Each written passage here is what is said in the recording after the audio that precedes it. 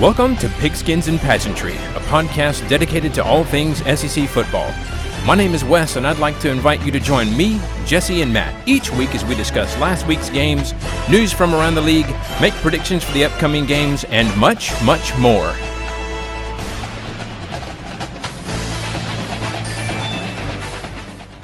I'm a little bit terrified at the forced smiling going on right now, but anyway, what's up, everybody? It's Wes. It was quite the weekend of football with some very big games to talk about. Obviously, those games involved each of the teams that we cheer for. And so on that note, I would just like to commend the dedication to professionalism exhibited by both of our other hosts who are here to talk about football, regardless of the outcomes of last weekend. So let's start with Jesse. How are you feeling? I'm dead inside. That's all you got to say about that? That's really all I have to say. And that's all I'm going to say about that. Not really. I'll say a lot about it when we get there. Hanging in there. Well. Matt's cheeks have to be on fire right now with that. I'm so happy. Everything's great. Oh my God, my face hurts. It's fine. Everything's fine. Listen, we'll talk about it. It wasn't a great weekend. It is what it is. Well, we will talk about the last week's games, talk about our latest CFP rankings, which are hot off the press, discuss the elephant in the room regarding our comments from a few weeks ago about the state of LSU's program, which apparently enraged many of the Tiger faithful. And we'll also make predictions for this upcoming weekend's slate of games. So let's get right to it. Always remember, if you ain't first, you're last. All right, the first game from last week that we'll talk about is Kentucky at Mizzou. Kentucky winning this one 21-17. Jesse gets the point here. Not a ton of offense on this one in terms of points, at least. Well, in terms of yards either. Rodriguez got over 100 yards on the ground, and Levis passed for 3 touchdowns. So even though there weren't a ton of yards, it appears that Rodriguez had most of them, and Levis had the touchdowns. So let's start with, well, you guys just jump in. What are your takeaways? What are your takeaways from Kentucky at Mizzou? What happened to Kentucky? Like, Kentucky shouldn't be struggling with Missouri. Surely. Not be on par with them, no. I mean, good Lord, guys. I don't understand what in the world's happened. I think Tennessee broke Will Levis. Granted, I mean, his numbers aren't awful, but is that first round NFL draft numbers? No. Especially against, although in his defense, Missouri's defense isn't completely awful. They did just re-sign their defensive coordinator to a contract extension. Hey, they're okay. The defense is okay. Remember, sometimes. Hey, listen, it's better than Tennessee's defense, probably. Better than Bama's defense. Well, depending on the opponent, apparently. So I don't know. Jesse, you have any takeaways? I mean, that's my thing. Is like Mizzou's defense is okay, but their offense is woof. I mean, they finished 2 for 13 on third down. Many of those were passes that were thrown far short of, the sticks there. And the Tigers were called for 7 penalties, which added up to 77 yards. And, I feel your pain there. I get it. But, Cook fumbled the ball away on a play when he wasn't even touched. The Tigers turned over the ball on downs on the Kentucky side of the field when they ran that aforementioned quarterback sneak. So the offense is woof. And no matter how good or okay your defense is, you have to have the offense to back it up. And then on the opposite side, on Kentucky, Rodriguez is good, but I don't think the Kentucky O-line is. I think that's where the struggle is coming from. Offensive line issues continue to plague them, and it appears like Will Levis is doing as much as he can, but all you can do is, take the time that the O-line gives you. And I don't know how to help that right now. I don't know that this season they're going to be able to make that much improvement to get him the time that he needs, and to make the holes that the running backs need. So Mizzou defense, okay. And the O-line at UK, me. Yeah, well, my takeaway is these teams are, as Michael Scott would say, ununderstandable. It's like you've already said, like, what is going on here? Now, I will say, obviously, Georgia struggled against Mizzou at Mizzou. It's one of those weird places. It kind of lulls you to sleep. You walk in, you're like, oh, what a nice little place this is. And then you're like, oh, I'm not going to have to actually play this game. This is going to be nothing. And then before you know it, you have a fight on your hands and you're like, oh, crap, I better kick it into high gear here and hope that it's not too late by the time you decide to do that. I don't know if that's what happened here, but I can guess. But they almost had a literal fight on the sidelines during this game, if I remember correctly. So, I mean, it does happen. Yeah, it does. All right, let's move to Florida at Texas A&M. Florida winning this one 41-24. Jesse getting the point in this one also. So in a bizarre turn of events, most of A&M starters, 19 total players, both starters and backups, were out with the flu in this one. So still, I mean, they hung with Florida, leading 24-20 at half. Mm-hmm. But as you might suspect, when you're missing that many people, depth is going to become an issue, especially that many starters. So it seems like that really was an issue for them, as it was all Florida in the second half. What do you guys takeaways from this weird game? So weird. I mean, the depleted roster, right? Like everybody just, if you're in the A&M locker room 6 feet apart, all right, just everybody don't share drinks. Like, ew. Bad tackling. I don't think it was just having all those players out. I mean, I understand that literally like half the defense, if not more, was gone. So were their backups, and I don't know if they did tryouts midweek or what happened, but they found somebody to take the field on defense. But there was bad tackling. And then it seemed like when they came out in the second half, it was just regression.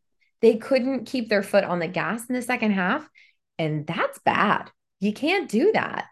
And I was happy to finally. Oh, you mean Jimbo Fisher? You mean that's coaching? Heard of him. And I was happy to see Richardson for Florida finally show that kind of dual threat aspect of his game. He scored 2 rushing touchdowns for the Gators in the first half, on the 11-yard TD run and 60-yard TD run that had, the entire A&M defense and their backups or their towel boys or whoever it was completely fooled. He also made some crafty moves with, a 4th and 6 play, shovel pass to Johnson for an 18-yard gain. And then he threw a pair of touchdown passes in the second half. He finally finished the game with 201 yards passing and 78 yards rushing. So we're starting to see, and I understand it's against maybe the band was playing defense. I'm not sure, but it is good to start to see that from him, that he can do it. And again, I maintain that I think he needs another year till he's in prime form, but I thought it was encouraging to see. Yeah. Matt? Listen, there are about 88 million reasons why we should go ahead and pull the trigger on this Jimbo Fisher thing. I don't know what in the world's happened to Texas A&M. They're 3-6 right now. 1-5 in the conference is just bleh. They're on their longest losing streak of 5 games and that's the longest one since 1980. And I can't remember the stat I saw earlier, but I think it's like Jimbo's 2-8 against the top 25 over the last 2 years or something like that. It's awful. And I'm not sure what in the world happened. I don't think I've ever seen an SEC team, because wasn't A&M ranked like number 3 at the beginning of the season or something? 6. So they were top 10. I don't think I've ever seen a team take a nosedive like A&M has done this with season. the number 1 recruiting class. Yes. And they lost some recruits this past week. I think I seem to remember. I think what was it? Their top linebacker recruit bailed out, or somebody. I don't remember, but this is just not a good look for Jimbo in any way, shape, or form. They may not make a bowl game. They very well may not make it. Well, they got to go to Carolina this weekend, I think, and in Auburn. No, I'm sorry. They got to go to Auburn, so that's automatically kind of to begin with. So it's not good times in College Station. Florida, on the other hand, on the verge of getting bowl eligible, which, Mhm. considering the ups and downs that Florida's had this season, I think this is a good rebound win for them after the polite conversation that they had with Georgia last weekend. So I would imagine that this is a good bounce back for the Gators. It'll be interesting to see how they respond going into play South Carolina this next week, because that's usually a little bit of a trap game for them, historically speaking. Yeah, you took the words right out of my mouth. I was going to talk about both of those things, but it sounds weird. You're talking about regression. This is regression of literally historic proportions. It feels like 1980 out in College Station, and it's not in a good way. So it feels weird to kind of continue to make excuses for Jimbo, but this is kind of a made to order one. Everybody had the flu. What are you going to do, huh? So it's just it's weird. Like you said, they may not make a bowl game, and considering where they started this year, just crazy, just a crazy turn of events. I wonder how many "you up" texts that Kevin Sumlin's getting from the A&M boosters. Yeah, it's one of those. Oh no, they're what- probably talking to somebody in Lynchburg, Virginia right now. I bet. Oh no, Ooh. that's Auburn. Sorry, Auburn's calling Lynchburg. What's the Wolverine meme where he's laying on the bed wistfully looking at the picture? That's Kevin Sumlin. Kevin. Yeah. All right, let's move on to Tennessee at Georgia. Georgia winning this one 27-13. I was the only one to pick Georgia, although I didn't pick them by the margin that they won. So I got the point here. So just summarize the game real quick. I mean, it was a big one, and game day was there, and all that good stuff. On the first possession, and Daijun Edwards fumbled, and me just sitting there watching, I'm like, here we go. Set up the Vols on the Georgia side of the field. The defense did hold them to a field goal, though. And then on Georgia's possession or second possession, Stetson avoided a sack and ran it in for a touchdown. It did have to be reviewed, and the touchdown was awarded, but no targeting. He did get hit in the helmet. I don't know. That whole play was really weird because I was waiting for them to say targeting, and then they never did. And I'm like, yeah, it looked a little bit like targeting. Like I could see where you'd throw the flag and at least review it, but right. No, but apparently they were more focused on the touchdown than the targeting. I don't know how they botched that call for the touchdown. It was clearly I don't know either, because especially with the judge right there. I mean, he didn't even, it wasn't even close to stepping out. I don't know. Anyway, in the next few possessions at the end of the first quarter and into the second quarter, Georgia was able to work the ball downfield with receivers who managed to get open. Stetson throwing accurate deep passes. Georgia scored a couple more times thanks to plays like this, and then the defense really seemed to do a good job of covering Tennessee's receivers, mostly man coverage, and they were able to get pressure on Hooker. Keely Ringo also intercepted him with about 5 minutes left in the second. Which was the most ridiculous looking interception I've ever seen in my life. He had the better position on the ball than the receiver did. The receiver should have turned into a defender at that point. It was like awful. You said, it was weird looking. By half, it was 24-6 Georgia. In the second half, Georgia continued to get pressure on Hooker and contain that high-powered Tennessee offense, but Georgia seemed to shift to a more conservative approach on offense, at least from my perspective. I don't know, ran the clock, but didn't score much more. In the end, the defense was able to close out the game. The offense possessed the ball enough to drain the clock, and Dogs won 27-13. What you guys got for takeaways? I'm going to just quickly say, because most of it, I'm just going to let y'all have this one. I actually wanted Tennessee to win because it looks better for Alabama if they win. But good gracious, finally someone got pressure on Hendon Hooker. Heavenly day. And that was literally my only takeaway that's worth saying, because I hate them both. Wow. I'm going to leave it to you guys. Understand. Matt? Listen, this was a bad day from the get. When that fumble went down in the very first quarter, the very first drive, I was like, this is different. This is a little bit of a different feel than the Tennessee-Georgia game usually goes. And I think that silence the crowd too from there. Right. And we couldn't capitalize on it. Tennessee struggled to move the ball. That Georgia defense, which I had said was overblown and had not been challenged. Apparently I was wrong, because they did a great job of shooting that offense out of the air and just completely shutting them down. Hooker looked really uncomfortable all day long. A lot of pressure in his face. He missed a couple of key throws early too that we'd seen previously. He would hit those earlier in the year. On Saturday, he couldn't hit those to save his life. I'm going to chalk that up to a bad day. Plus, Jalen Hyatt, I think, in the post-game interview said that was probably one of the loudest experiences he's ever had. And this is a guy that's played in Neyland. The Georgia crowd came to play, and they came to influence that game. And they did influence that game. I think there was like 4 or 5 false start plays just in the first quarter or second quarter alone. And, Georgia did a great job keeping them off the field. 2 for 14 on third downs, usually not an indication that your offense is having a good day. And just a rough day for the Vols offense all around. The defense tightened up in the second half, but again, that might be because Georgia decided to play a little bit more conservative, which I don't understand why in the world Kirby did that. I'm not sure what the situation was with that particular thing. Maybe he was just trying to milk clock and get out of the game with a win, or something along those lines. But here's my hope. This game does hurt because I hate losing to Georgia more than anybody. I did not have nice things to say about Georgia or anybody associated with that university on Saturday. And I still don't have a whole lot of nice things to say, except for Wes. Wes is the only decent one out there from what I can tell.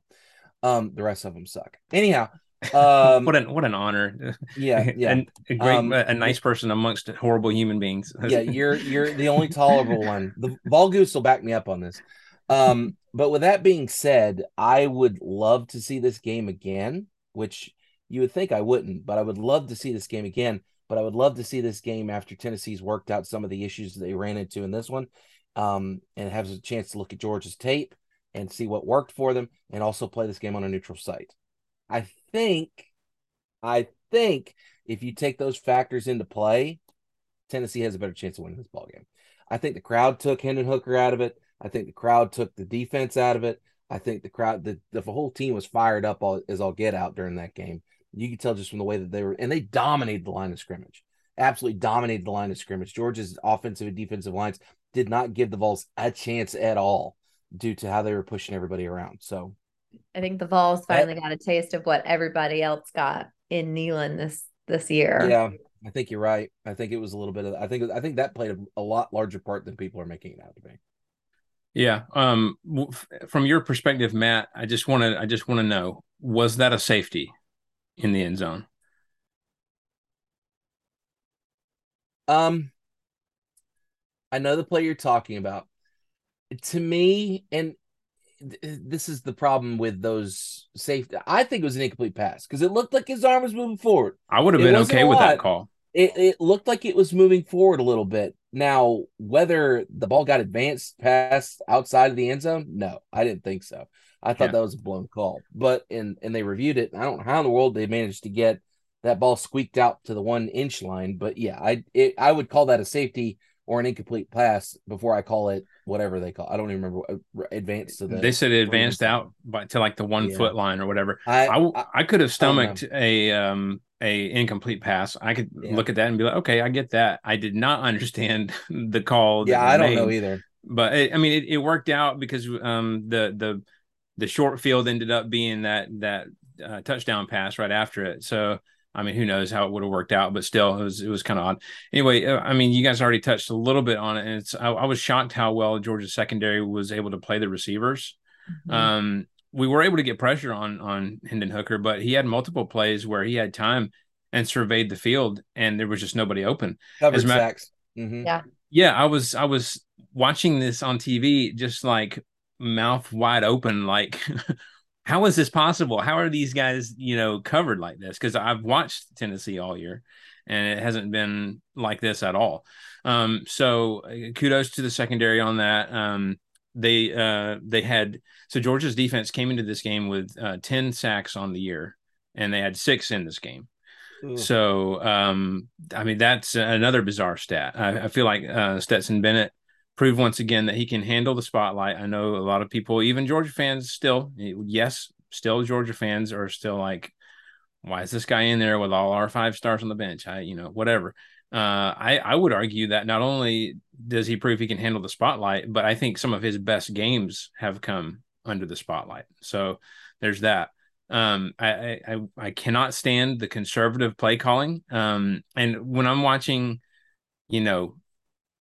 run up the middle over and over again in like the third and fourth quarters, I'm like, what are you guys doing? Like when you play not to lose, that's exactly when you lose.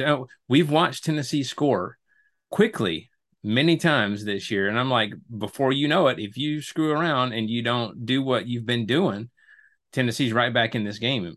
So I don't really understand that. Todd Monken had a great game overall on offense, play calling. But then I just don't understand those runs up the middle.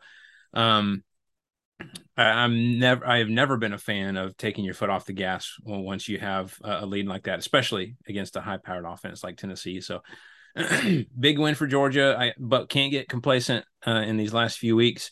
Not necessarily that I think they'll lose given the competition that they'll be playing, although who knows, but also style points. And we're talking about the committee. Matt, to your point, you're talking about how this loss will affect Tennessee. Well, spoiler alert, the committee apparently doesn't think it's that big of a deal. Not that big of a problem, apparently.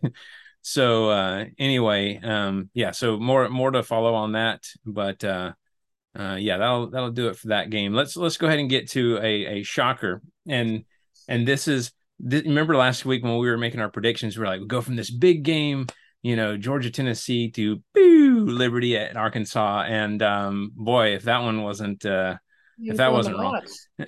Yeah. Liberty won this one 21-19. Nobody picked Liberty. Yep. Because who would? Right, exactly. Who would pick Liberty? The exact Who point. in their right mind would look at it? Speaking of teams that have completely fallen off this season, what the hell, Arkansas? For real. I know this is a family-friendly show, but good God, man. Yeah, it's unreal to kind of see some of the losses that they've taken this year, but they were down 21-0, and though they kind of started to climb back in this game, it was like too little too late. It was one of those things where, again, we've kind of talked about a few of those games this year where you watch the game, you're like, surely this is going to change, at some point, and it just never really did. Although they did almost have a chance. They did have a chance to tie it up, as a matter of fact, with a 2-point conversion, but came up just short even after review at the end. And it was close, but I do think he was barely short. This is Liberty's first win against an SEC school ever. Okay. And to kind of add insult to injury here, Liberty was playing their third string quarterback, Jonathan Bennett, who missed practice all week because he had the flu. So you have your third string who didn't practice all week, just came out and beat you. Like, what? At home. Mm-hmm. Lewis, their tailback, also another story in this game. His father passed away this week, and he had a few big first downs for the Flames. So it's just, wild stories left and right in this game. And, big win for Liberty. Maybe a little bit of a resume booster for Hugh Freeze. I don't know. What do you guys think? A little bit. Yeah, this game, it was shocking. In my formative years, I actually considered going to Liberty, and they had a football team, but then I was like, I don't want to go somewhere with a football team like Liberty. Like, no, thank you. But then they turn around and they beat Arkansas, who was they were a top 15 team at the beginning of the season. I think they got up to 10. Like around week 3 or 4. Like, this was a team that was supposed to be trending upward this season, and I don't know what's happened. Now, as a Tennessee fan, I can't say a whole lot because we lost to Air Force and then we lost to somebody else. We've lost those games too, but we also weren't ranked in the top 10 at one point that season when that happened. Georgia Expectations are a little bit different. Yeah, it's just, that's rough, man. That's really rough. And I hate this because it happens to the nicest coach in the SEC, and Sam Pittman. And so and maybe this was a look ahead game. That was kind of what I was thinking, is this is a game where maybe they didn't prep as hard as they should have, and they fooled around a bit too much because, they got LSU coming up next week. So maybe that was what happened. Yeah. Jesse? Yeah, I think this was a game too where Arkansas secondary was supposed to be back in fighting shape. You know, they were close to whole again. They've had some guys out. Defensive back Malik Chavez was back after missing time for a concussion. And he seemed to be that final piece for their banged up secondary to return and get everybody firing on all cylinders. And I mean, he was the one that Liberty beat on its first passing touchdown of the game. He wasn't expected to necessarily be a savior for them in the backfield, but he, you know, he was supposed to be something, and that didn't work.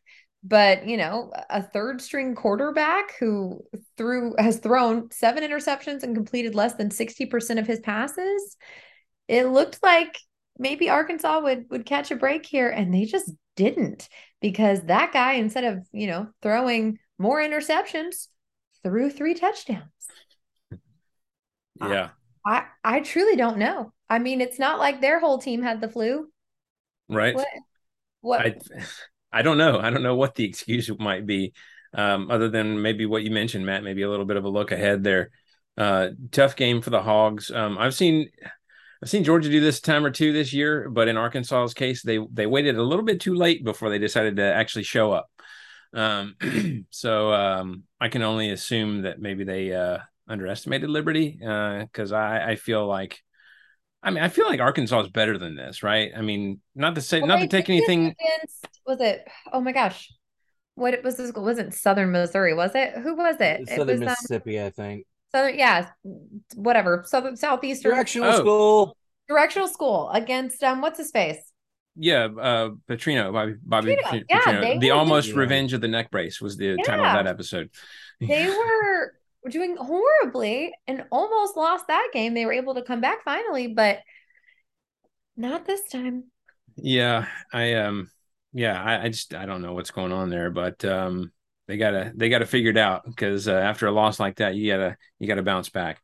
It's tough opponents left though. All right, let's talk about Alabama at LSU. LSU winning this one by 32-31. Nobody picked LSU in this one. So there was no. Why would you? Again, no scoring in the first quarter in this one. 7-6 LSU at halftime. So kind of boring in that respect. But both teams seem to find more offense in the second half. Obviously, looking at the score, because the way the points worked out, Bama ended up going for 2 twice in this and failed both times. Jesse, I'm sure you have some thoughts on that, but LSU got a clutch touchdown pass from Jaden Daniels to Mason Taylor to go up 24-21 with 1 minute 47 seconds left, which is a lot of time still. And Bama drove back down. Will Reichard tied it up 24-24. LSU knelt it and went to overtime. Okay, so all right, so here we are in overtime. Bama scores on their first possession, and then LSU did the same on their possession. So I was just sitting there thinking, man, this is going to be a back and forth. We're going to have, both teams scoring. It's just going to keep going and going. How many overtimes is this going to be? And then I see the offense still on the field after that LSU touchdown. Daniels rolled out right and found Mason Taylor once again for the 2-point conversion and the win. So just, crazy game, crazy finish. Jesse, what are your thoughts? What are your takeaways? Which one? Just would like to start off by saying it's not just us and it's not just me that didn't think LSU would win this. Turns out, I'm pretty sure every sports person ever didn't think they were going to win. And if you were an LSU fan and you watch Game Day, you can confirm that. Go back and watch it, buds. I think the first thing is we got outcoached, incredibly outcoached and outplayed in this game. And I'll get to coaching in a minute, but we absolutely did. Bryce was not connecting with his receivers, and he hasn't been connecting with them well all season, but it really seemed to show in this game. I don't know what was happening, but for the majority of it, it was almost like he was slanting his passes downward. I mean, they were just nosediving into the ground. He was only able to complete 25 of his 51 attempts. For 328 passing yards. Again, I know that sounds insane. 328. Yes, I know. But still, he had 1 interception on the night, which was a costly one, and it happened quite quickly. Our receivers continue to have a hard time getting separation for some reason. Ja'Cory Brooks led Bama, our receiving core, with 97 yards, but half of those yards came on a 41-yard touchdown catch because of broken coverage. I don't know what's happening there. I don't know why we're not able to get this connection between receivers and Bryce. But I also don't understand why the hell Bill O'Brien thinks that when our quarterback isn't completing passes, that we shouldn't run the ball. We have Jahmyr Gibbs. We have Roydell Williams. Our receivers were getting upstaged by running backs. And it wasn't even just, Jahmyr and Roydell. McClellan was also incredible. 10 receptions for 134 yards. But I think the issue is our offensive line was struggling to make holes for these guys to run through. But at the same time, when our receivers aren't connecting with Bryce and he's not connecting with them, he's throwing things behind him, he's throwing things too far in front. We've got to adjust and do something. And there were no adjustments made in this game, which was really, really frustrating. We looked average at best. And then, our defense was okay. We were able to get some pressure on Jayden Daniels, but again, it's not the defense of the past. And our secondary continues to get beat, which is a huge problem.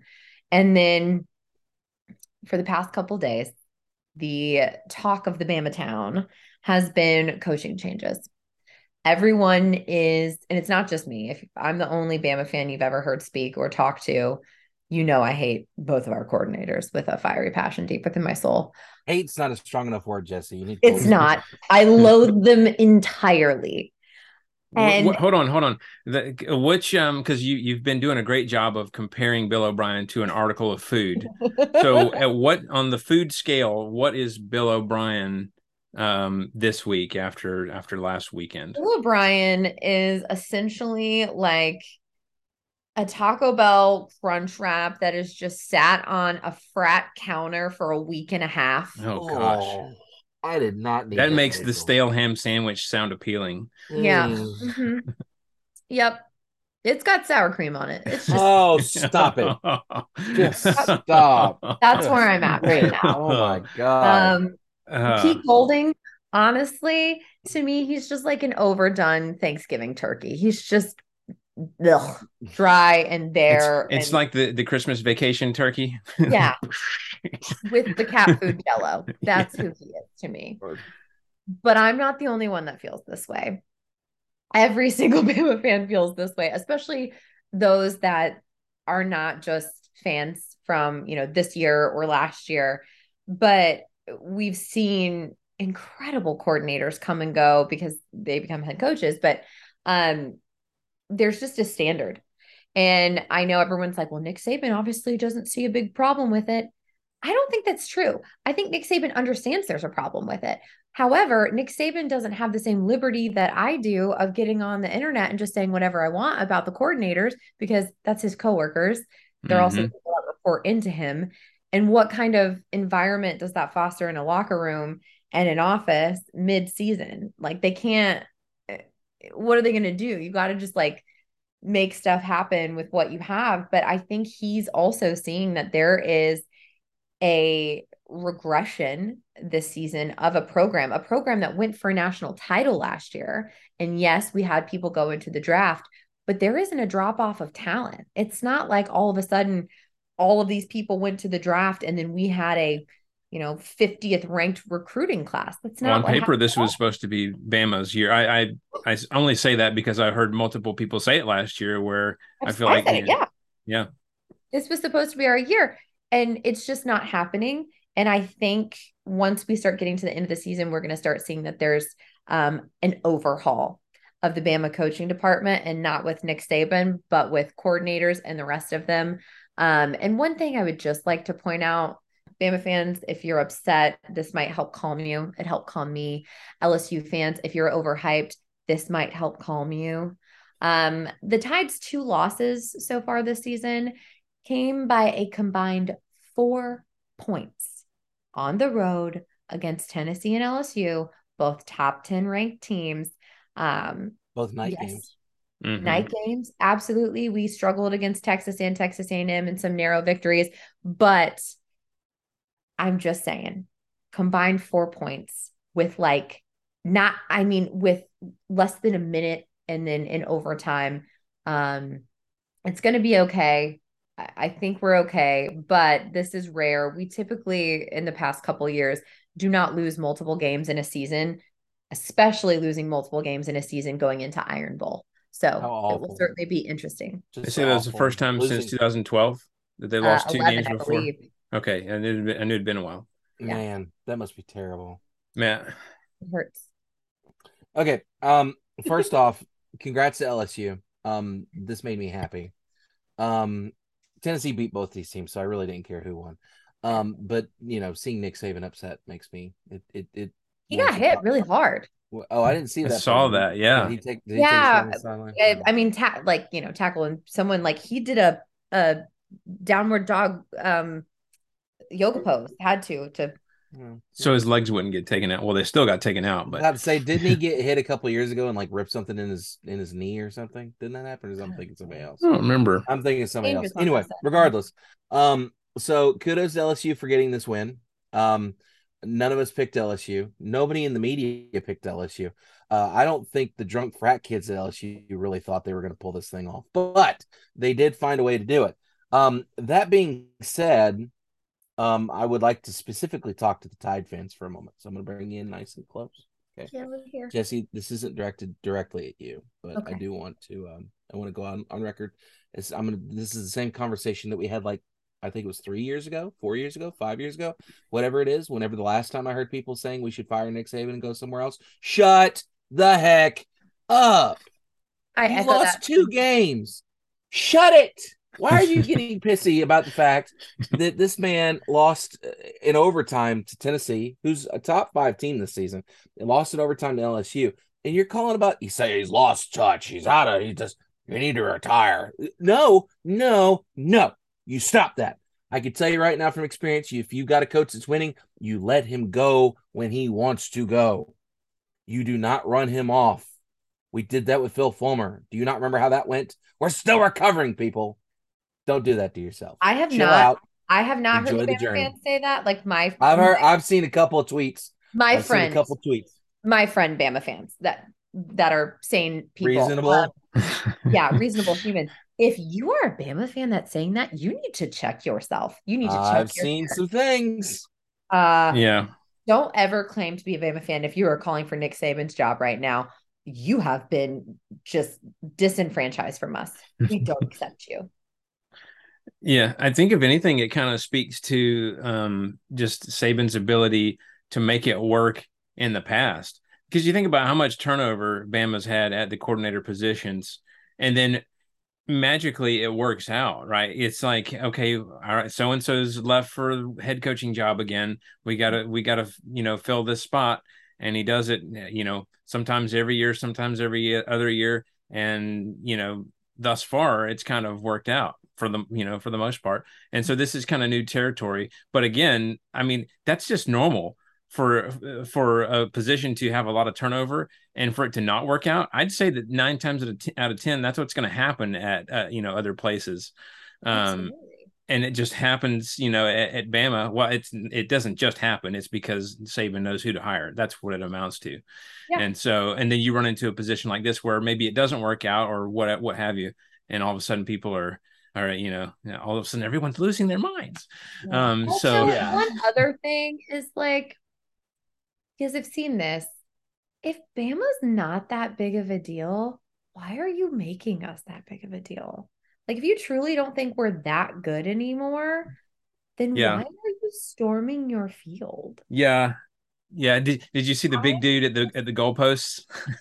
He's like, these are not touching that. These are not going down. Oh God, that man was humongous. By the way, did y'all see the guy on game day with the sign that said, "We don't rush the field when we win a regular season game"? Did you see that guy? I know. Did you see that guy? I did. I want to talk about that for a minute if we can, because I loved it. I specifically remember after Tennessee lost to Georgia in the year 2000, every one of them branches got ripped off of the hedges, and they ripped that place apart. And that was Georgia fans. So don't go saying you don't rush the field after a regular season win, because you do. I think, well, I don't know, because they were saying the only time that it was a Georgia Tennessee game. I don't remember which season, because Georgia had lost to Tennessee 2000. they had lost like 5 straight times to Tennessee, and that's 9. the only that. Or okay, yeah, 9, even better. Yeah. So yeah, that's the only time that I've heard that Georgia fans have stormed the field. So for whatever, they probably shouldn't have done it even then, but just there it is. Well, no one was touching that LSU goalpost, to tell you that right now. And LSU's not even the lady in her walker that managed to get. How did that happen? I'm not joking. I saw that video. Oh yeah, I missed that. Yeah. LSU's already got the little bit more stable goalpost, because they have the supports on both sides. They go down to the ground, not just the single one in the middle. Anyway, so yeah, my takeaway from this one, Bryce Young, Jesse, you mentioned him a little bit, and just kind of some struggles that he had. He can't hold on to the ball for as long as he does. And look, I just watching Bama, obviously I know a lot of Bama fans. I've watched a lot of Bama games, and I don't know how many times I've seen him take big yardage sacks when he could just throw the ball away. Yeah. And I think the reason coaches are willing to deal with that is because every now and then he pulls the crazy play and it ends up being amazing. And we even saw that. Was it in that game, wasn't it? Where he evaded pressure. Was in overtime, wasn't it? No, this was in it was in regular time. But it was like he did the Johnny Manziel scramble and evaded pressure and found the open person for the touchdown. Yeah, like I said, that works out every now and then, and I think that's why they tolerate it. But I mean, the drawbacks have got to be a lot more than the good things that come from it. My second takeaway is Brian Kelly is annoying. And he's like the male version of a Karen. And look, I'm not just saying that because of stuff LSU fans being crazy, but I watched that game from start to finish, and I'd never really paid attention to it before. But Brian Kelly is constantly dogging on the refs the entire time. The entire time. And like, I get it. Refs mess up. You should call them out. You should rag on them, whatever.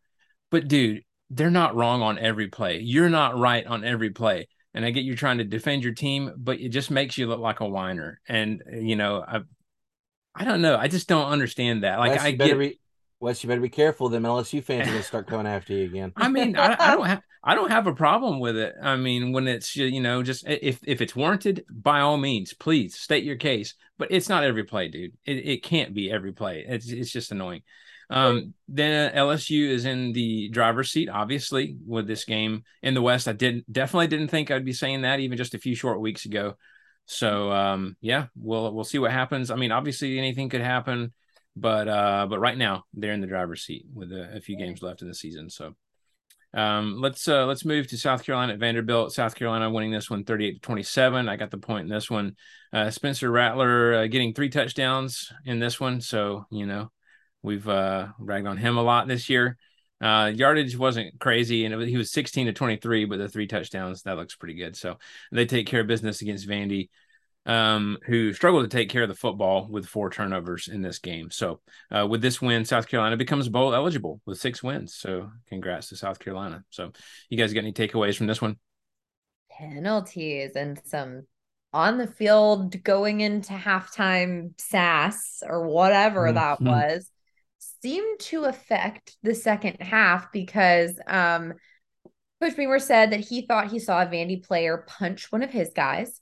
The first 2 quarters ended with each team being, or the first 2 quarters ended with each of the 2 teams being marched off the field, just jawing at each other, sassing each other, and motioning like it was going to be some sort of rumble. I don't know.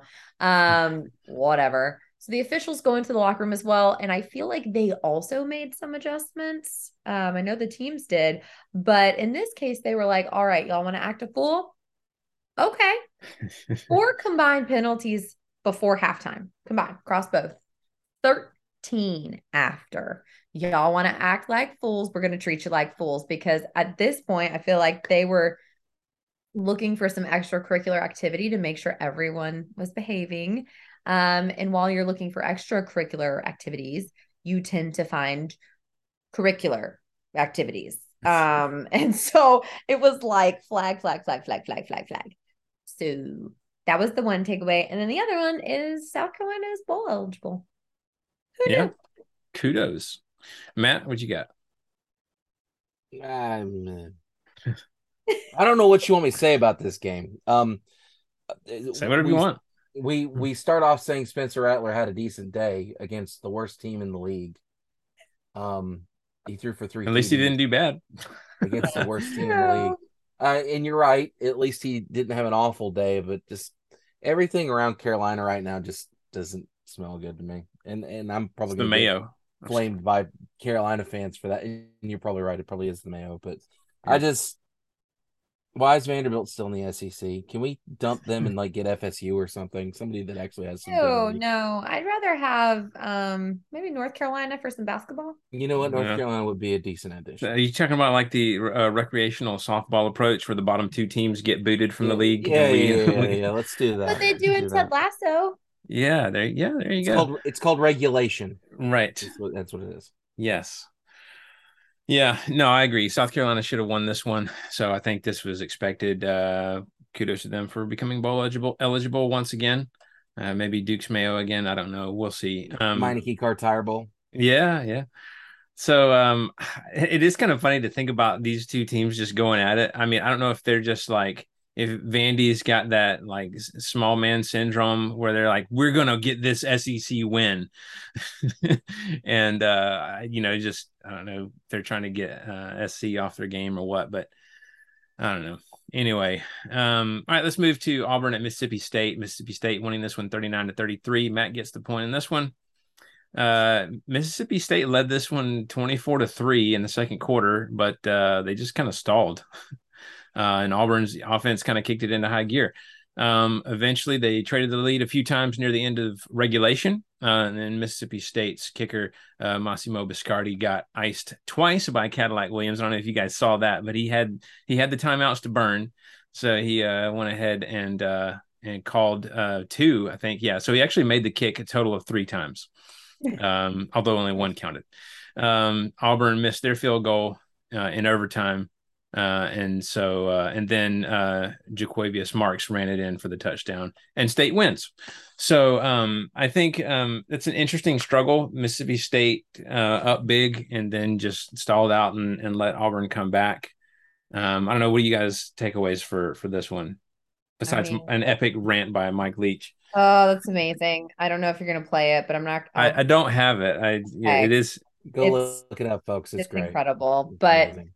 Will, honey, you have got to take care of the football, but it just seems like that wasn't a priority for him during this game. He had quite a few close calls for a Tiger defense that has not played well. And aside from 2 fumbles under pressure, he also had an interception in a crucial moment. A few other passes were nearly picked off, but the defenders seemed to, I don't know, not be paying as good of attention or had slippery hands. And you just can't do that. You can't be careless with the ball like that, especially going into, playing people like Georgia and Ole Miss in the Egg Bowl. You got to protect the football, Will. And so hopefully he shapes up after that. And then a nothing to lose Auburn team almost got it done. Maybe firing Brian Harsin was exactly what they needed to just be like, whatever, we'll just go play. Because they were energized. Don't think about it. Yeah. Matt? We've seen that particular phenomenon before, though. Mm-hmm. You saw it when Butch Jones got fired the next 2 games after him. Things got a little bit better. I think you saw the same thing when Orgeron. That's right. When Orgeron got the boot. Well, no, I was thinking when he came in as interim, remember? Yeah. At USC and down at LSU. Yeah. So there might be something to speak, and I think that might have to do with like just one of those things about like, okay, pressure's off now. Mm-hmm. You already know that this season's kind of shot. This game, I was really kind of hoping Auburn would pull this off because I was a big fan of Cadillac Williams when he was playing. He always seemed like a nice guy. But only 13 yards passing, 13 yards rushing by Mississippi State. They don't like running the ball in Starkville, apparently. Their air raid is almost an extension of the run. It's like No, It's I like know. a toss, a Yeah, toss yeah. sweep. I know. I get it, and I understand it, but man, Yeah, it is. they don't must. It is what it is. Yeah, Don't go sit under a tree and just eat a fish sandwich and not pay drink attention lemonade. to and drink lemonade and then not pay attention to the air raid. Apparently, they like to do that with their fat little girlfriend, which apparently is Ah, is actually he's brought that out of retirement. Apparently, he said that once when he was at Texas Tech. He used the fat little girlfriend comment back then. you know Brought, what? I do remember that. Was that before or after he locked that kid in the closet? gosh, I don't know. I think it was before. I don't know. And you guys saw during the game. Remember he had his conversation with the wide receivers, and then immediately went over there and folded all their chairs up and threw them on the ground, so they had no place to sit. Yes, he's petty. Do you think we can get Mike Leach on this program? I bet we could. I bet. Um, If we like find his email, I bet I we bet. could. I bet we could be like, Coach Leach. Listen, we just want to. We just want you to talk. That's all yeah, we want. doesn't even have to be about We can football. ask Let's talk him history. anything. We could Yeah, literally let's ask him anything. just dispel wisdom for us. An hour with Yeah. Coach Could Leach go back through and find all of our just for fun segments and ask him to and answer ask him. Yeah, all of them. no doubt. Because yeah, it would be kind of like reminiscent of when he was at Washington State and they asked him which mascot would win in a battle, and he went through all of them I and remember their that. strengths and weaknesses. Yeah, Auburn's got a lot to deal with right now. They've been through a lot. Credit to them for not giving up. Robbie Ashford, to me, I still say he looks better every game to me. His passing numbers weren't spectacular, but he's dangerous and looks more and more comfortable out there each week. And that's a big part of it. State got things going when they needed it, and they become bowl eligible too. So there you go. All right, that does it for last week's games. For the pick'em standings, I got 34. Matt's got 27. Jesse with 16. We're getting into the games that count more very soon with championship games, playoff games, bowl games, etc. So as we mentioned at the top of the show, there's a bit of news. Here's the news. All right, so as we mentioned, the new CFP rankings hot off the press as of just an hour or two, a couple hours ago as we record. So I'll just go down the list here. Number 1 is Georgia now. Number 2, Ohio State. Number 3, Michigan. Number 4, TCU. Number 5, Tennessee. Number 6, Oregon. Number 7, LSU. Number 8, USC. Number 9, Alabama. Number 10, Clemson. And then SEC teams rounding out top 25. Number 11, Ole Miss, and number 24, Kentucky. What are you guys' thoughts? Did the committee get this right? Should they slide some teams up or down?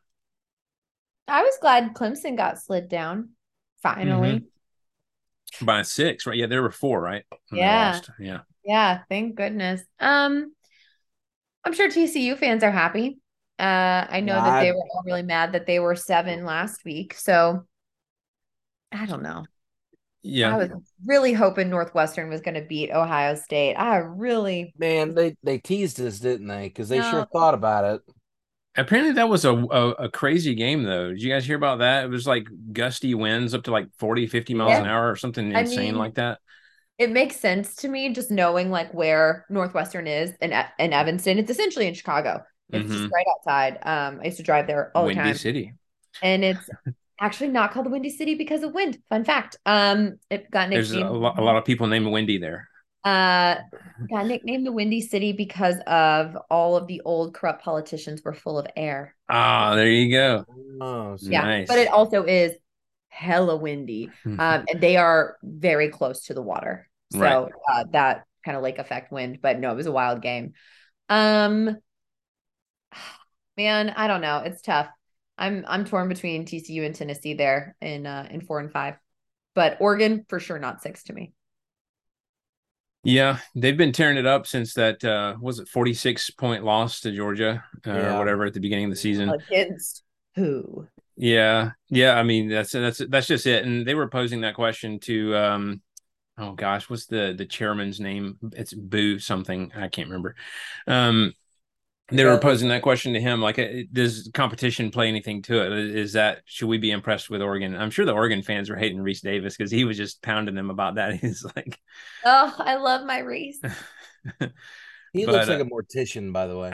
He does a little bit. The guy that they've got running the CFP.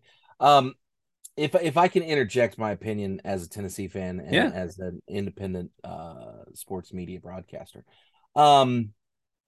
Georgia at 1 makes complete sense, especially after how they took care of business against Tennessee. Ohio State at 2, not when you struggle with Northwestern, who has 1 win on the season. I think they should probably be below Michigan, and maybe underneath TCU for that matter.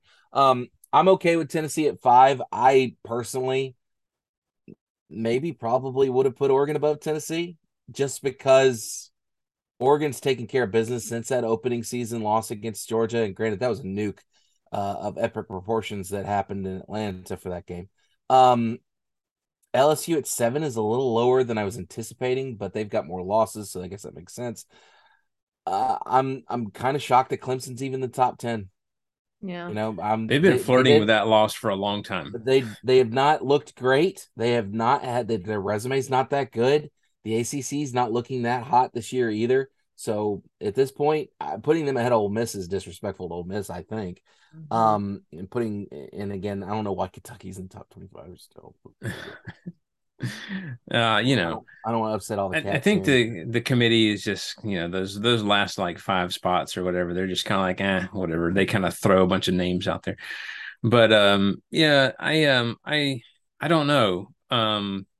I do think, as we said at the beginning of this segment, or a little bit earlier in the show, rather, that the committee has kind of made it known that they're still impressed with Tennessee.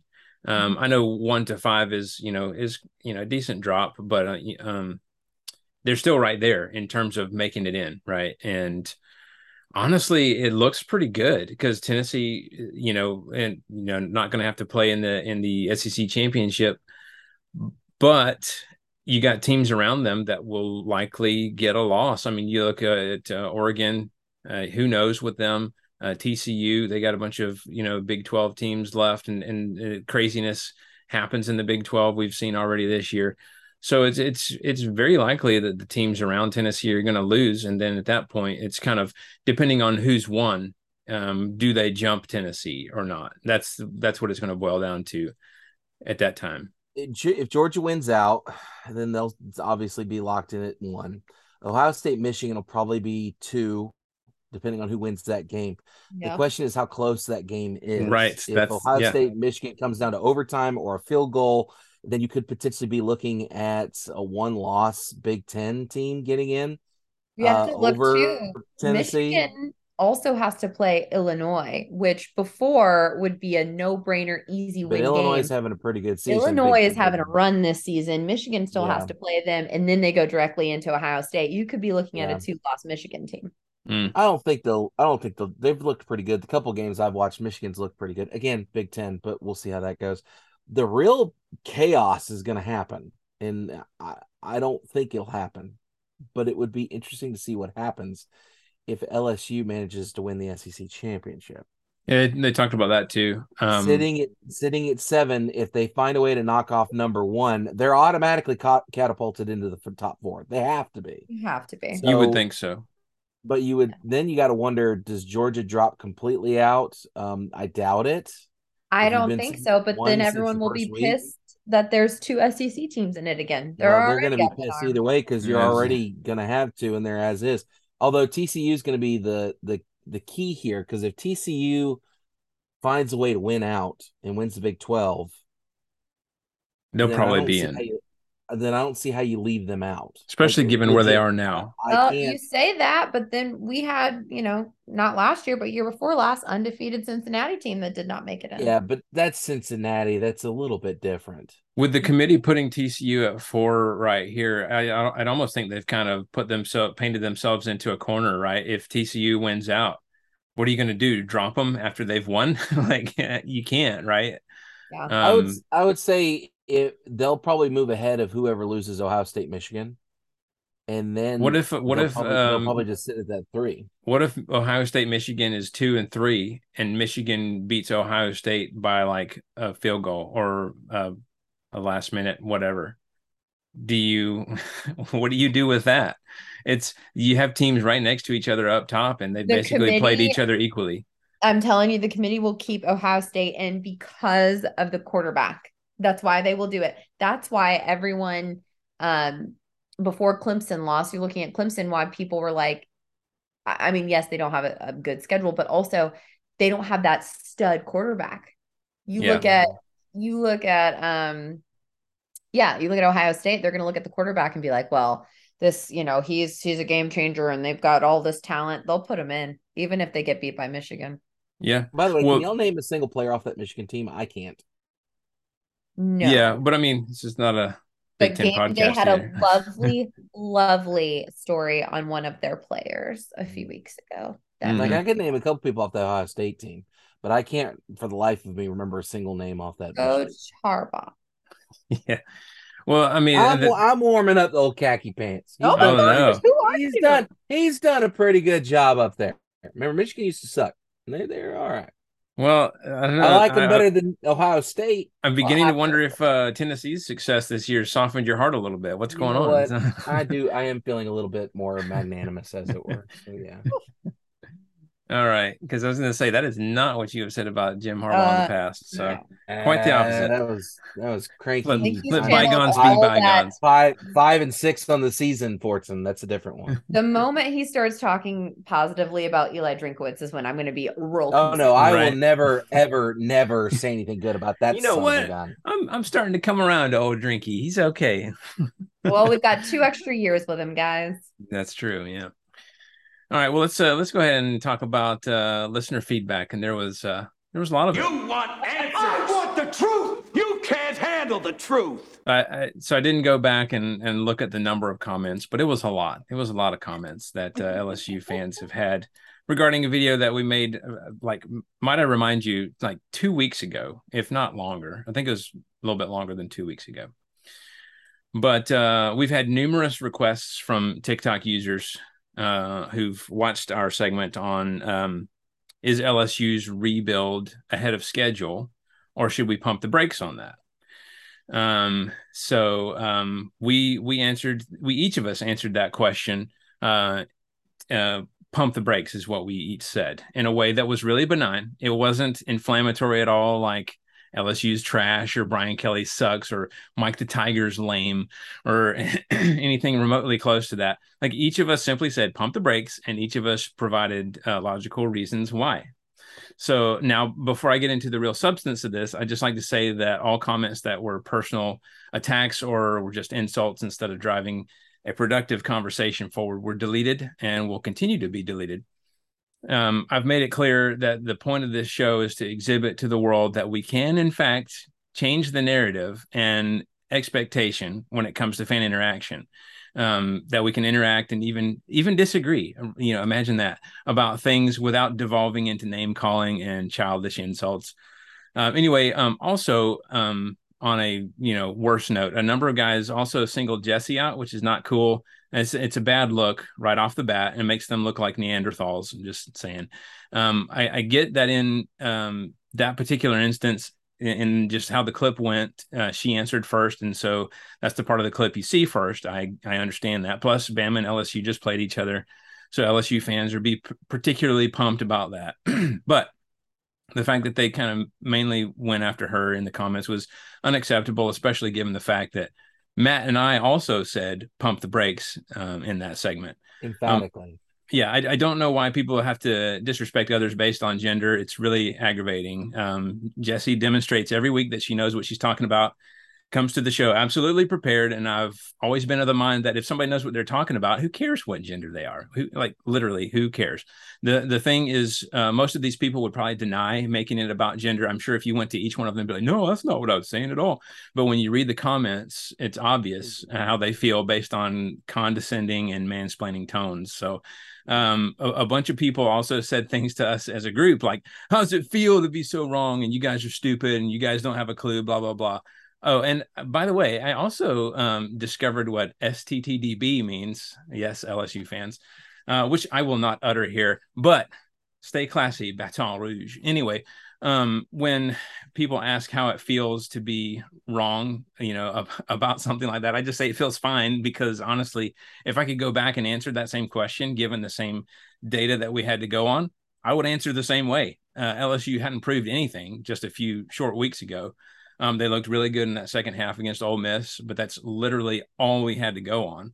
I don't take football that personally. I don't think you guys do either, where I brood about being wrong on one of my opinions. Like, good grief, like how sad does your life have to be that you think we just sit around thinking, oh no, I was wrong. How am I going to face the world? Look, okay, LSU is building their program and is ahead of schedule. I think that's become clear now, which is still kind of silly to say after winning a natty just a few years ago. It's like a rebuild. I mean, I think the talent's been there. It's just maybe not necessarily managed well. Anyway, but yes, Brian Kelly's team is ahead of schedule. So kudos to them. And LSU fans have to be thrilled no matter what happens the rest of this season. That's all I'll say.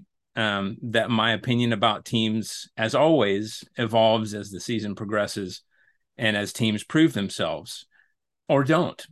Do you guys have any other responses? I'll defer to Jesse. Yeah, I would agree. As you know, as maybe the only person who's actually sat in the room with Brian Kelly before and interviewed the man and done media with him, LSU fans. He was at Notre Dame, but he was lovely to be in a room with. And he's a very knowledgeable guy. Yes, he's kind of a pain on the sidelines, but I think he's a great coach. I think we've all said the cultural fit was a little weird for us when he came to LSU.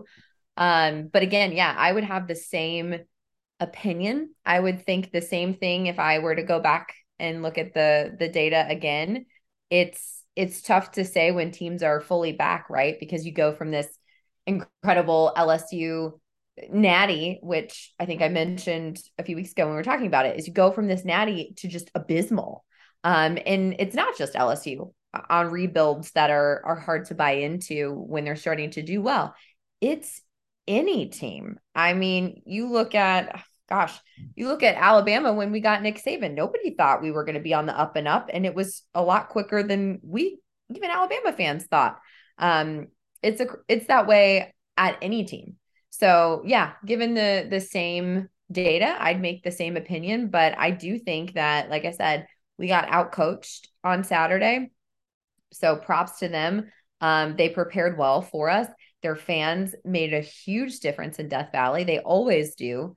But yeah, so to any man or frat daddy or whoever you are, I'm good on your little acronym. I'm gonna pass, but thank you. Matt, do you have anything? It's a very simple equation. Don't be a jerk. It's really what it boils down to. It's not complex in any way, shape, or form. Listen, we get on here, and the three of us we aren't getting paid for this. Yeah. We don't make any money off this. This is simply just three people getting together to talk football because we enjoy talking football. None of us are looking to make this a career. None of us are looking to blow up. This is just something we do on the side for kicks and giggles. When it becomes an issue where you're telling people to simulate certain acts that involve animals and all kinds of stuff, it's not necessary. I get it. I understand it, but it's not. And I told Wes, I was like, Tennessee's got some acronyms that I thought were a bit much, but boy, that one. Whoo. Yeah. And the other thing that doesn't really G-haul about this is, me and Wes know a good little bit about football. Jesse knows more than both of us put together and then multiplied by 3. So don't sit there and think just because she has different genetic makeup than the two of us that she isn't fully capable of understanding how football works. Not to mention the fact that she actually has the broadcasting background and everything else right. that goes with it. So really, when you make fun of her for being a woman and talking sports, you're really just showing how much of an asshat you are. Actually, not to put too fine a point on it. Well, and also if you've been around when somebody says something like that to Jesse in public, it's actually quite hilarious. And you really just don't say anything. You just kind of let her do her thing and let them feel stupid afterwards. Mhm. And so, because it's kind of comical. But anyway, yes. So I agree with that sentiment. Matt, you nailed it right on the head. Don't be a jerk. Mhm. So. Simple. All right. Well, I think. Do we have anything else? Jesse? Do you have anything else? No, Okay. no. Well, I think we got that response. So there you go, LSU fans. There's the response. So, let's go ahead and talk about some of these upcoming games. Ladies and gentlemen, let's get ready to rumble!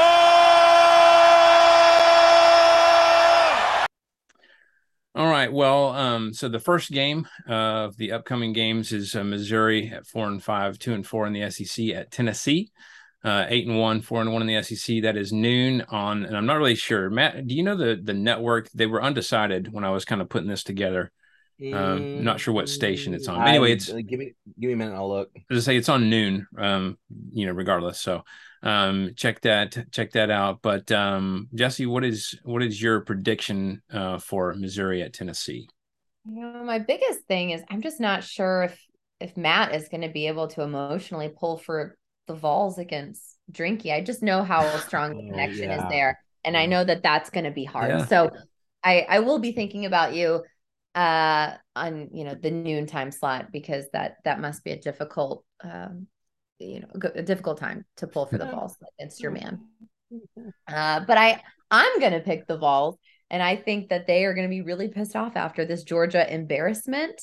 And they're going, they're playing Mizzou. They're playing back at Neyland. Again, how are they getting so many home games? But I'm going to pick the Vols 38-14. Matt, what's your prediction? Listen, I think Tennessee's going to be looking to put some boots to rear ends, as an old football coach of mine used to say. And I think that Tennessee's going to do a pretty good job of doing that. Excuse me. I've been waiting for an opportunity to make Eli Drinkwitz look silly, and I think this is what the Vols are going to do. So I'm going to take Tennessee in this game. I know that's shocking. I know that's surprising. So Vols win big, 42-14. I would be willing to say that most of those points will come in the first half. Okay. Yeah, I can't see Tennessee not bouncing back here. Now, we said Mizzou's kind of sneaky good, but I think that's kind of a moot point here. I don't think that they have the personnel to match up against Tennessee's receivers. So I just see Tennessee just, running all over the field and scoring touchdowns as they are wont to do this season. It's in Neyland too, and the fans are going to show full support, I'm sure. So I've got Tennessee big in this one as well, 45-17. By the way, everything I've looked at says it's either on CBS or ESPN. It doesn't sound like they've made a decision. Okay, yeah, I did see where they were throwing around different times for the CBS games. I know they got the typical the LSU Arkansas game is also in that 12 o'clock slot, and it's also CBS or ESPN. Right. Yes. So I'd imagine one will be on one will be on the other. Yeah. Makes sense. All right. Well, speaking of which, let's talk about LSU 7-2, 5-1 in the SEC at Arkansas 5-4, 2-3 in the SEC. That is noon on one of those networks. I think it was ESPN when I was looking. But what are your Jesse? What are your predictions for LSU at Arkansas? Yeah, I think LSU is obviously going to be hyped. Arkansas is going to be distraught and trying to come back, but I just don't think that Arkansas has it in them, which makes me really sad to say, knowing that we had such high hopes for them this season. So I'm going to pick the Tigers 35-14. And the only reason I'm picking, even 2 touchdowns for Arkansas is it is in Fayetteville. And I think they're going to be upset with how last game went, but I just don't think they can get it done. All right, Matt. I think this is going to be a bounce back game for Arkansas. I think they're going to come out and surprise people in the first quarter. I think LSU is probably going to be coming off a little bit of a hangover from last week. Also, it being a noon game, also it being in Fayetteville. I think there's a couple factors that have to be taken into account. So with that being said, I'm not going to say LSU is going to lose this game. I think LSU is going to win, but I think the score is going to be a little bit closer than what most people would think. So I'm going to say 28-20 LSU. Yeah, I'm completely on board with that. I think it's a bit of a hangover game, as you mentioned, for LSU on the road. But I think that they'll actually get it done in a dramatic turn of events. I'll actually believe in LSU since apparently we hate them so much. I'm going with LSU in a close one, 31-28. So, all right. Next is Vanderbilt at Kentucky, 6-3. I'm sorry, Vanderbilt is 3-6, 0-5 in the SEC. Kentucky is 6-3. 3-3 in the SEC. That is noon on SEC Network. Jesse, what's your prediction for Vanderbilt at Kentucky? I'm hoping Kentucky gets it together just a little bit, and luckily they are in Lexington. But yeah, they've got to make some improvements. Give Will Levis the time that he needs. Rodriguez has got to get stuff down on the ground, and if they're able to do that, then I'm picking UK 31-10, and Vanderbilt still cannot get that SEC win. That elusive SEC win. Matt, what you got? Did they win? They won a conference game last year, didn't they? Maybe. No. I think the last time they won an SEC game was like back in 2019 against Mizzou or something like that. It's been a long time. Ooh, that's rough. Yeah, I don't see him picking one up here either. Kentucky's got too many weapons. This is at Kroger Field. It's not very good look for Vanderbilt. Kentucky's going to win 28-14. Yeah. So I think Kentucky's taken a step back this year, but I don't think they've regressed to the point of getting beaten by Vandy at home. I'm going to go with Kentucky winning this one 34-17. So next is Alabama 7-2, 4-2 in the SEC at Ole Miss, 8-1, 4-1 in the SEC. That is 3:00 on CBS. Jesse, what is your prediction for Alabama at Ole Miss? Well, my hope is that we do the same thing with this Mississippi team that we did after the loss to Tennessee with Mississippi State. It is not at Bryant-Denny, though, so that is a little nerve-wracking. It will be in Oxford. I know that our favorite Lane Kiffin loves to just stick it to Nick Saban or really anybody. But Ole Miss. Nick Saban's his buddy. It's his buddy. It is. We have a common enemy in Jimbo Fisher, which is really fun. But the thing is, Ole Miss has to play consistently. They have to play for 4 full quarters, which they have not been able to do thus far. But Alabama has a lot to clean up. And some of it is not going to be the players' fault. It's going to be coaching. So I'm going to pick the Tide in this one, but I think it's going to be a close one. I'm going to pick Bama 31-28. Okay. Matt? I would be so excited about this game if it was 8-1 Alabama and 8-1 Ole Miss. I'd be so excited because this game would determine who's going to win the West. But then LSU had to go and throw a wrench in those works. Wes, you go ahead. I'm going to ruminate a little bit more. Okay. So I had a tough time with this one also. Bama simply hasn't looked like Bama this year overall. Ole Miss has an incredible rushing attack with Quinshon Judkins. Lane seems to have his head on right, and I bet he's cool before this game and won't mention anything about getting your popcorn ready like last time. Then I remembered how badly Ole Miss's passing game has struggled this year, showing flashes of brilliance, but as you said, Jesse, inconsistent. So I know this is a home game for Ole Miss, but I have to believe that Bama's going to get back on track here, even if just a little bit. I'm going to go with Bama in this one, 35-24. Matt? Yeah, I elected to go with Bama too. I just looked at the line a second ago. Bama's favored by 12 right now. And depending on a couple bounces of the ball, Ole Miss could cover that, but we'll see. So I'm going to say Bama 30-21. All right. All right. Next is South Carolina at 6-3, 3-3 in the SEC at Florida, 5-4, 2-4 in the SEC. That's 4:00 on SEC Network. Jesse, what's your prediction for South Carolina at Florida? Both of these teams are going to come in hyped. South Carolina is bowl eligible. Florida is looking to be bowl eligible and just beat Texas A&M on the road. So they have got to be feeling really good. Both of these teams have to be immensely careful of the other. Luckily for Florida, they are playing in the Swamp, though that has not provided much of an advantage for them this season. unlike in seasons past. So I think these teams are kind of close, but I believe that Florida with Richardson has better leadership at the helm than South Carolina does with Spencer Rattler. So I'm going to pick UF in a relatively close one, 28-21. All right, Matt. Yeah, I don't foresee Beamer ball being able to really have much of an effect on the Gators. Richardson's come on in the last game. He looked good last week. Maybe he'll continue to look good. Carolina's defense has not looked great this season. So I'm going to go with Florida here, 33-21. Yeah, Florida's coming off a big win on the road, even if it was against A&M's second string for the most part. South Carolina also got back in the win column against Vandy after their loss to Mizzou.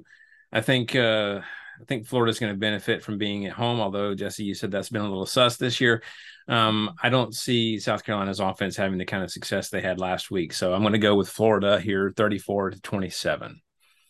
Next is Georgia at 9-0, 6-0 in the SEC at Mississippi State, 6-3, 3-3 in the SEC. That's 7:00 on ESPN. Jesse, your prediction for this one? Well, I bet not a single man in Starkville is going to be eating a fish sandwich and lemonade this week. I promise you that.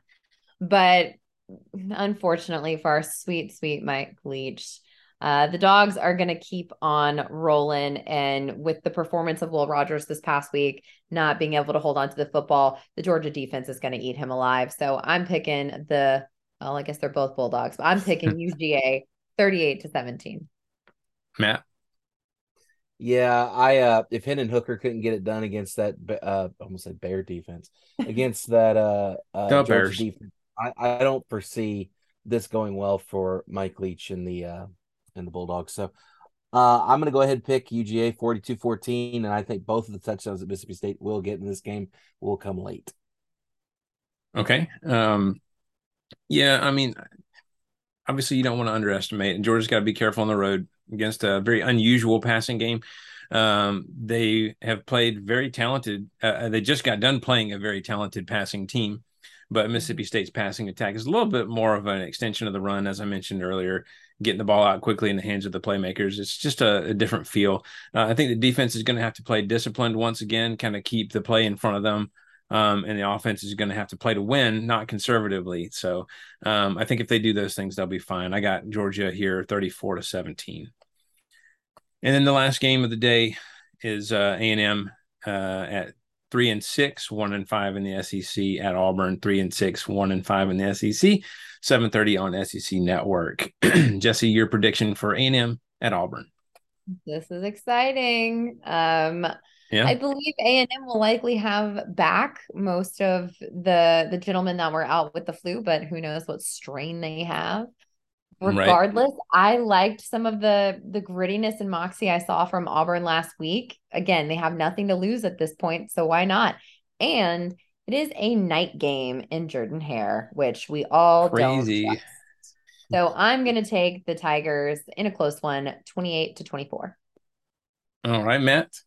I'm going to break from the pack on this one. I'm going to go ahead and say that A&M finds a way to get it done. Jimbo gets his second conference win of the season, and you end up with TAMU finding a way to win this game 28-21. All right. You know, Auburn's actually favored by 2 in this one. At least they were last I looked. I just looked at it. They are, according to ESPN. And so, you know what? I'm going to jump in on that vibe. I like Cadillac Williams' energy. I just really enjoyed watching him coach last weekend.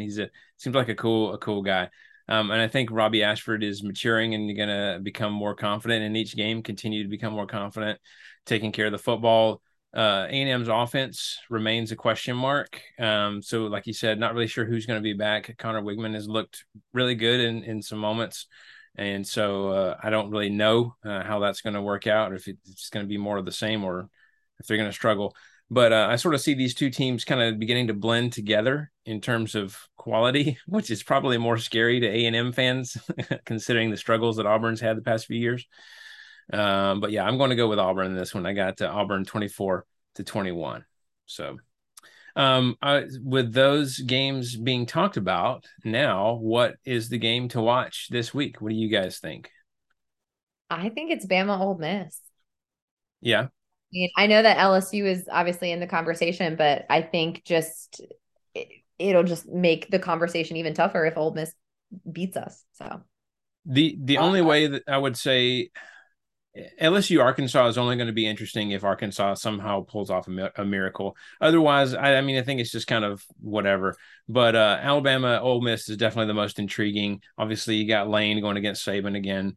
I'm probably most excited to watch that one. Yeah, Matt. I think that I agree with y'all. I mean, I think the game to watch this week is definitely is definitely Alabama Ole Miss. Just given the implications of what that means for the SEC West race, what it means for, potentially rankings going into the end of the season. But I think the sneaky pick's going to be that LSU Arkansas game. I got something that tells me in my gut that game is going to it's going to be closer than we're probably thinking it's going to be. And again, we know in the SEC that teams run on emotions. And if you're coming off a big emotional win, it's real easy to get caught in a trap and get caught in one of those trap games. And I think Arkansas may be it. That would be that'd be wild. That would be mass chaos. Because then what would happen if Arkansas finds a way to pull that off? Yeah, that means LSU drops to 5-2 in the conference, right? Which means that they'd be tied with Alabama with the head-to-head beats Ole Miss. But if Ole Miss, see, this is all a way for me to get Ole Miss into the SEC championship. So if Ole Miss beats Bama, and LSU loses to Arkansas, then Ole Miss just has to beat Mississippi State in the Egg Bowl, and then they're in. And then I can be happy again. Yeah. Oh man, that opens the door for sure. All right, well, we'll see. We'll see what happens there. But that does it for the upcoming games. That does it for this episode. Thank you guys for listening. If you guys would like to contact us, please email us at pigskinsandpageantry@gmail.com. We are at Pigskins and Pageantry on TikTok, Instagram, and Facebook. We are at PPSEC Podcast on Twitter. Don't forget, we are available for download on iTunes, Spotify, Stitcher, TuneIn Radio, and most podcasting apps for iPhone, Android, and other operating systems. If you enjoyed the show, please take a moment and subscribe, review. We'd love 5 stars. We're also on Amazon Music and iHeartRadio, so check us out there, whichever platform you prefer. So we're rolling on towards the end of the season. Lots of interesting games and interesting matchups left, though. Until next time, this is Wes. Go Dogs. Y'all, we made it to another week despite our heartache. Hang in there, Bama fans. We're going to be all right. And go beat those Rebel Long Shark, whatever they're called, Land Shark. I don't know. Who knows? Roll Tide. Guys, it's simple. Eli Drinkwitz is a horse's patoot. Let's crush him. Crush him. Go Balls.